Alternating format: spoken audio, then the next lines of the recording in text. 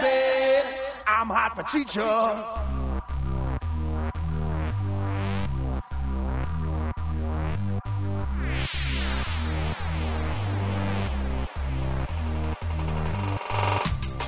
We thought we were done. We thought we were finished. We thought we would never talk about a movie minute by minute again.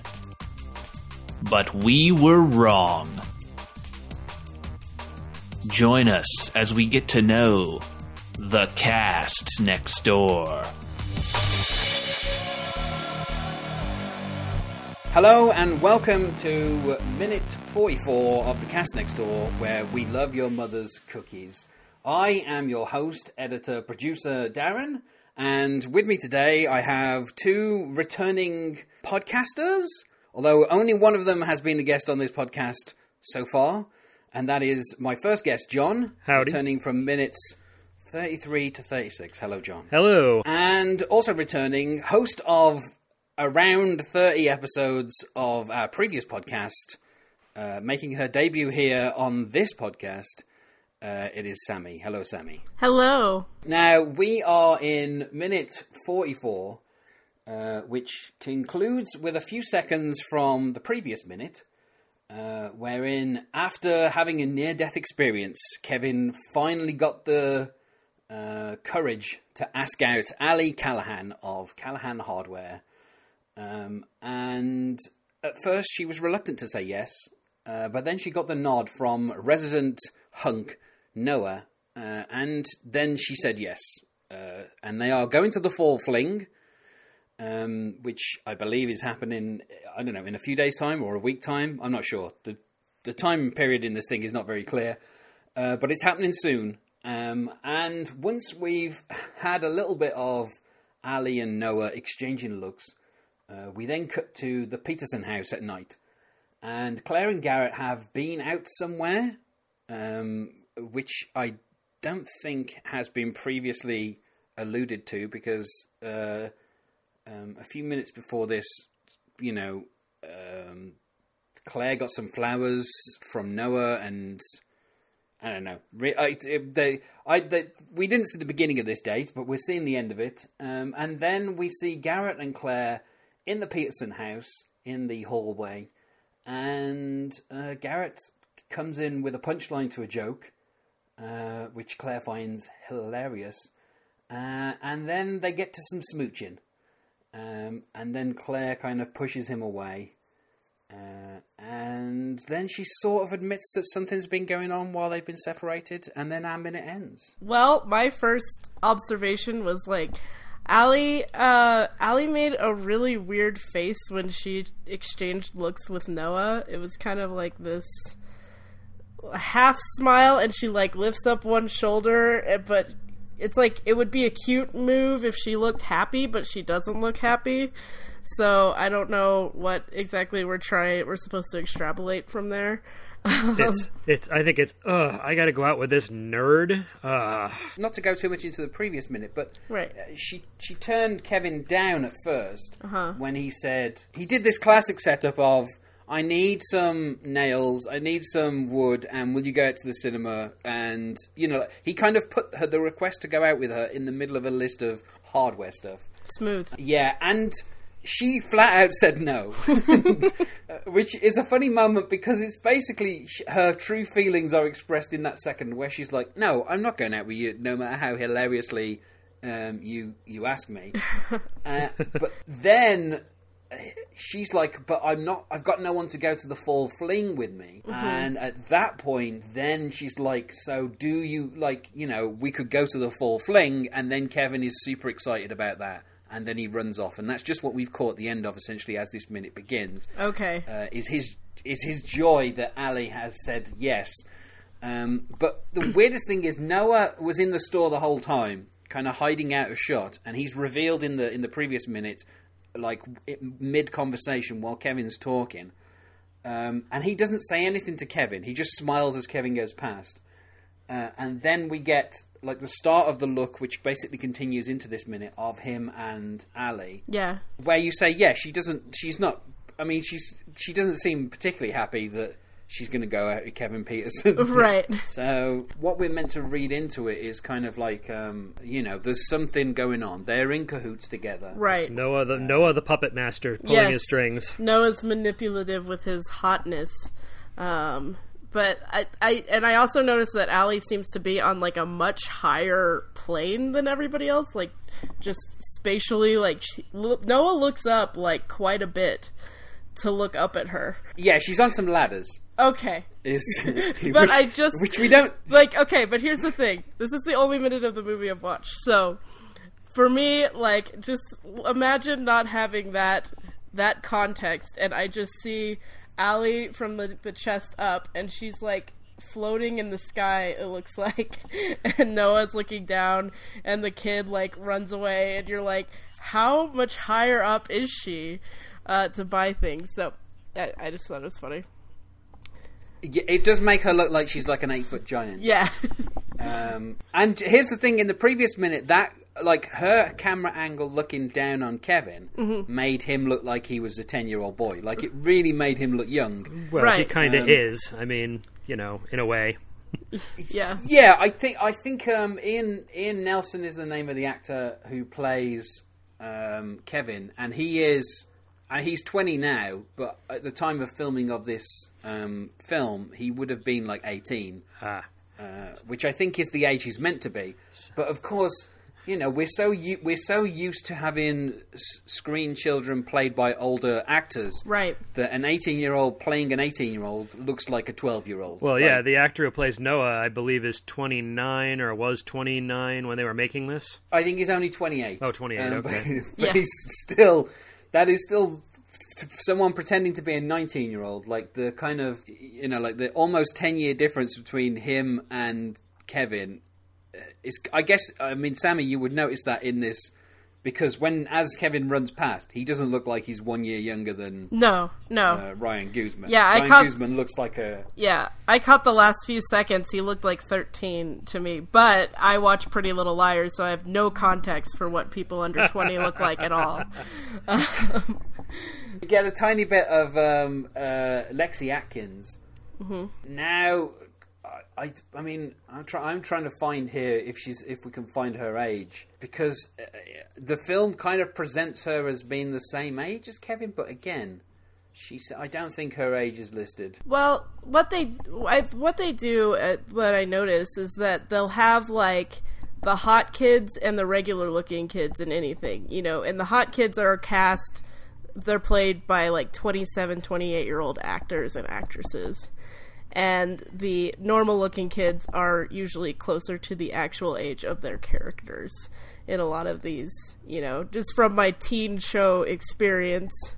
I'm gonna guess that Lexi Atkins is older than like 18, which I think is the age she's meant to be portraying, because later on in the film, in kind of like 10 minutes time or so, she will be naked with Ryan Guzman. So, I'm guessing she's not like 18. I'm guessing she's a little bit older than that. Yeah. But apparently she was also in Ted 2 and Zombievers. So wow, good for her. But anyway, like that is not what the most of this minute is about. Most of this minute is about the, I guess, a married couple coming back from a date, which is. The thing that's notable within this minute, that obviously, if you haven't watched the rest of the film, Sammy, you would not be aware. But the shot of Garrett's car pulling up, we are seeing that from inside Noah's bedroom. That was my guess. Which is, I was like, the whole boy next door thing. They're probably going to be a lot of voyeuristic shots from like his window. We get Garrett and Claire coming back in his car now. Here's the thing. In the next minute, we will find out that Garrett has been drinking.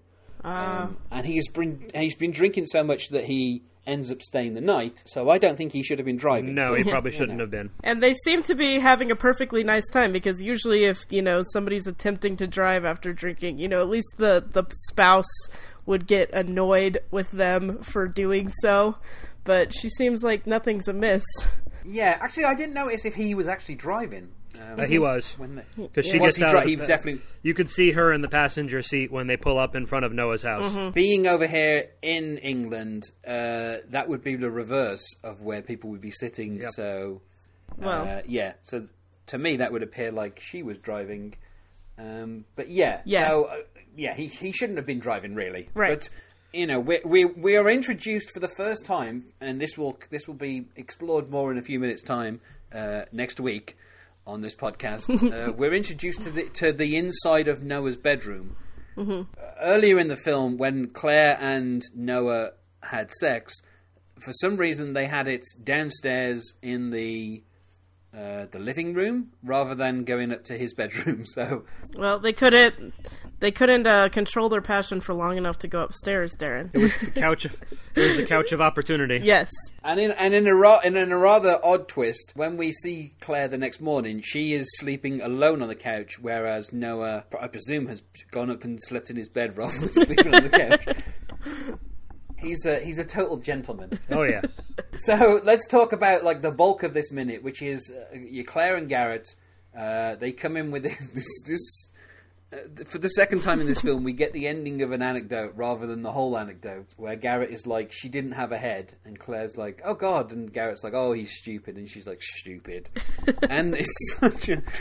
I mean, I guess they, like, the two actors, they seem comfortable with each other, and I guess that is what this kind of little bit of the scene is trying to convey to us, is that they're a married couple, Right. and they have a shared history. You don't necessarily feel like they've been separated, even though they have. They've been. I mean, they're meant to at this point have been separated for 9 months. So you would expect there would be some distance, but they get a bit of drink in both of them, and they just forget about the infidelity and whatever. Like we only get a tiny bit of dialogue because most of this scene is Garrett kind of in a moment of passion slams the door.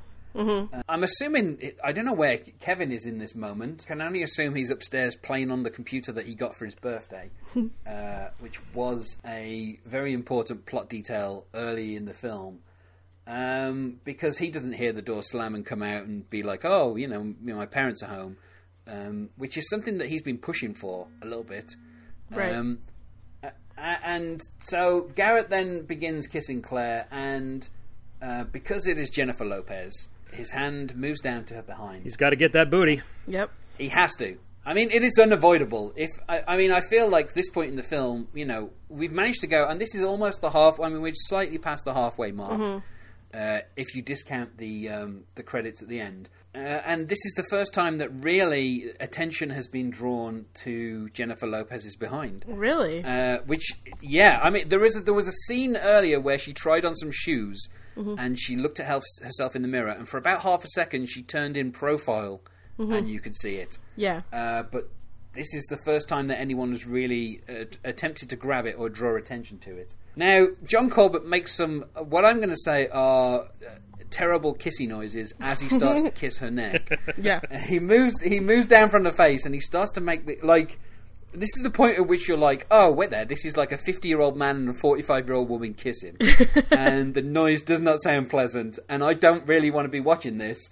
And that's the point at which Claire says, I'm not ready, and kind of pushes Garrett away, who dares to ask the question, is there someone else? And Claire kind of half admits there is, but Garrett just talks over the top of her and doesn't really pay any attention, which I feel is one of the roots of the problem of why they have been separated for 9 months. Probably.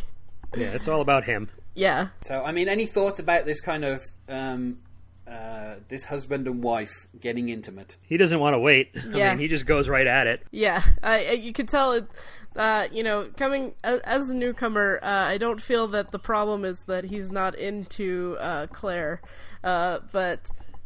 there are probably other problems given that he, first of all, she is holding the door open for him before the kissing begins, and so she wants him to leave, and he just grabs her. So it is definitely all about John Corbett in this marriage, you can tell. And my favorite thing about this minute is that Claire delivers the line, no, but we were apart, it was nothing, but it just made me realize how lost I was. And what I love about J-Lo as an actress is that every line sounds like she could break into song at any minute. Because I was like, oh, this is kind of like, this is almost sounding like the talk singing before like a particularly good like slow jam that she's about to burst into. So that was my favorite part of the minute. Unfortunately, she does not sing at any point during this film. Damn it. Which I feel was which was a completely lost. Neither her nor Kristen Chenoweth sing. Right. Which is a missed opportunity, really. Yeah. This film could have done with some musical numbers at some point. Right. Or at least a really banging song on the soundtrack with the two of them in a duet about friendship or something. I don't know. That would have worked. Yeah. It Although it's been discussed a few times that Vicky is the worst friend in the world, so that really wouldn't work within the context of the film. But yeah, some singing would have been nice. Yeah. I'm curious to see where this is going. I did watch a few minutes before this, but I haven't watched beyond this minute, so I don't know what's going to happen next. So I think it's funny actually that she was holding the obviously they're apart. Garrett isn't living there, and right? She is, as Sammy said, she's holding the door open, almost as if to say, "Okay, good night, bye. Great, bye." Yeah. Yeah. Go and get back in that car that you clearly purchased as part of some kind of midlife crisis that involved this mistress, and drive away. You don't need to stay the night. You're okay to go. We drove here. You can drive to wherever you live now. Go back to that apartment. Yep. And the fact that he kind of, he's the one that slams the door and starts all the kissing, which I'm going to say that happens a lot to Claire in this film. Men keep, kind of deciding that they are going to start kissing her, and she has to say no and force them away from her. And both Garrett and Noah have this thing where they think that Claire wants to get intimate and start kissing stuff, and every single time she has to keep saying to them no, and they don't really listen. And that is kind of like a theme that goes throughout this whole film, is people just don't listen to what Claire Peterson wants. Do people just perceive her please exit my house face as please grab me and suck my face? I don't know. There seems to be a lot of mixed messages that people are getting from Claire. Because I feel that door hold was fairly right. It was very obvious that she wanted him to go somewhere. Right. And it wasn't on this side of the door. It was on the other side of the door. But, fair play to Garrett. This is his wife, and he has been making overtures to get back with her. Right. Such as attending the son's birthday party, and a few minutes before this they had a family meal.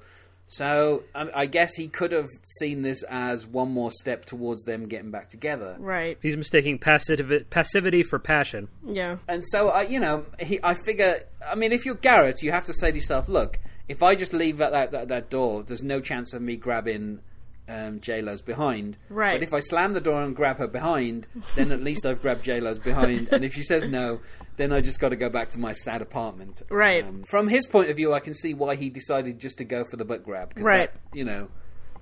For him, there's no downside. It's true.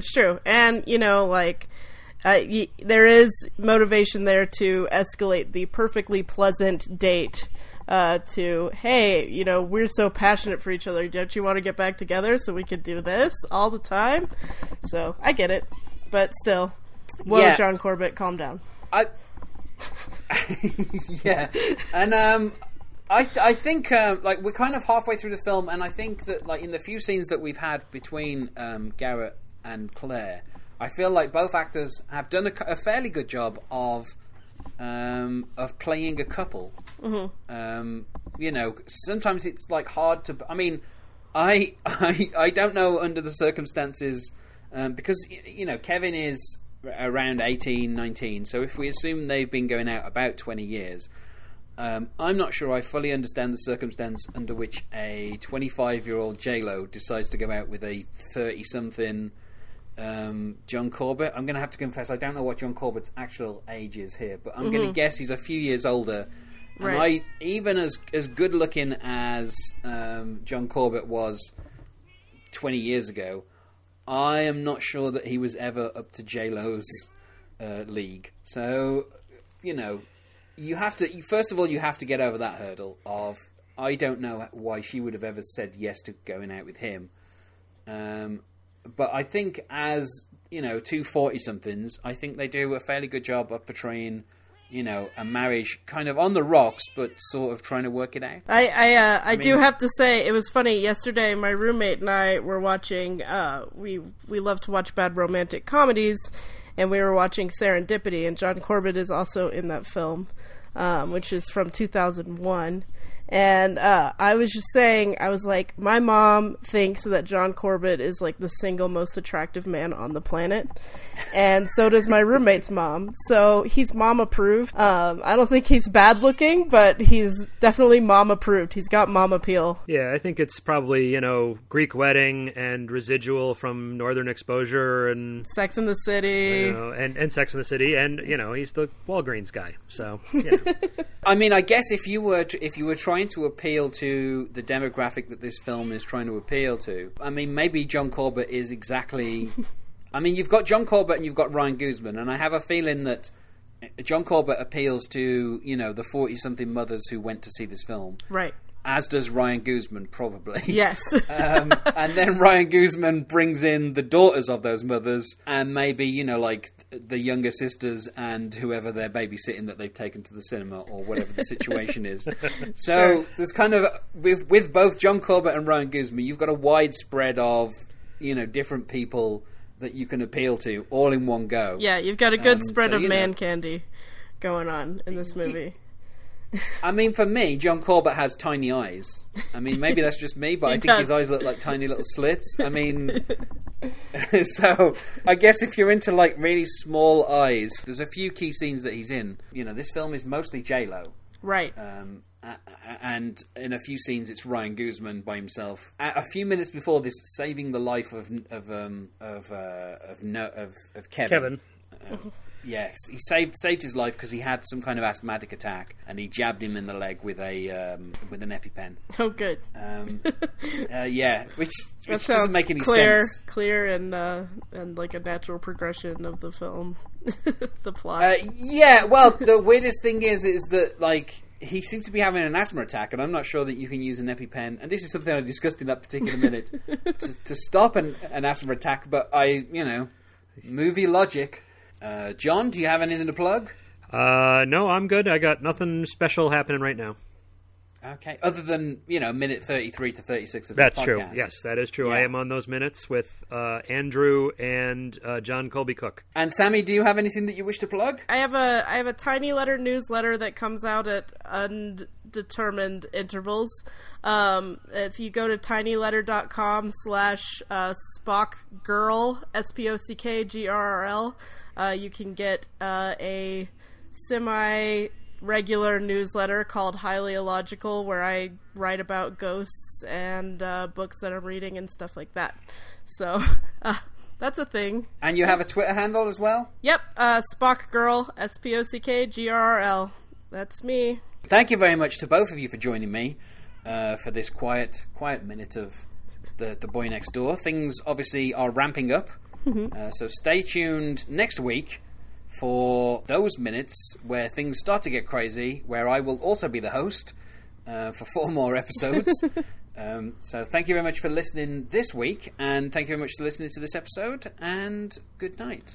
Bye. Bye. Thanks for listening to A Talking Cast Presents The Cast Next Door. I was your host, editor, producer, Darren, with my guests, John Muggleton and Sammy C. Like us on Facebook, follow us on Twitter at FirstEdIliad, or download new episodes from thecastnextdoor.wordpress.com, or subscribe on iTunes, Stitcher, or SoundCloud. Artwork by Josh Hollis. The Boy Next Door is owned by Blumhouse, Smart Entertainment, Nuyorican, and Universal Studios. No infringement is intended. Copyright 2015, all rights reserved.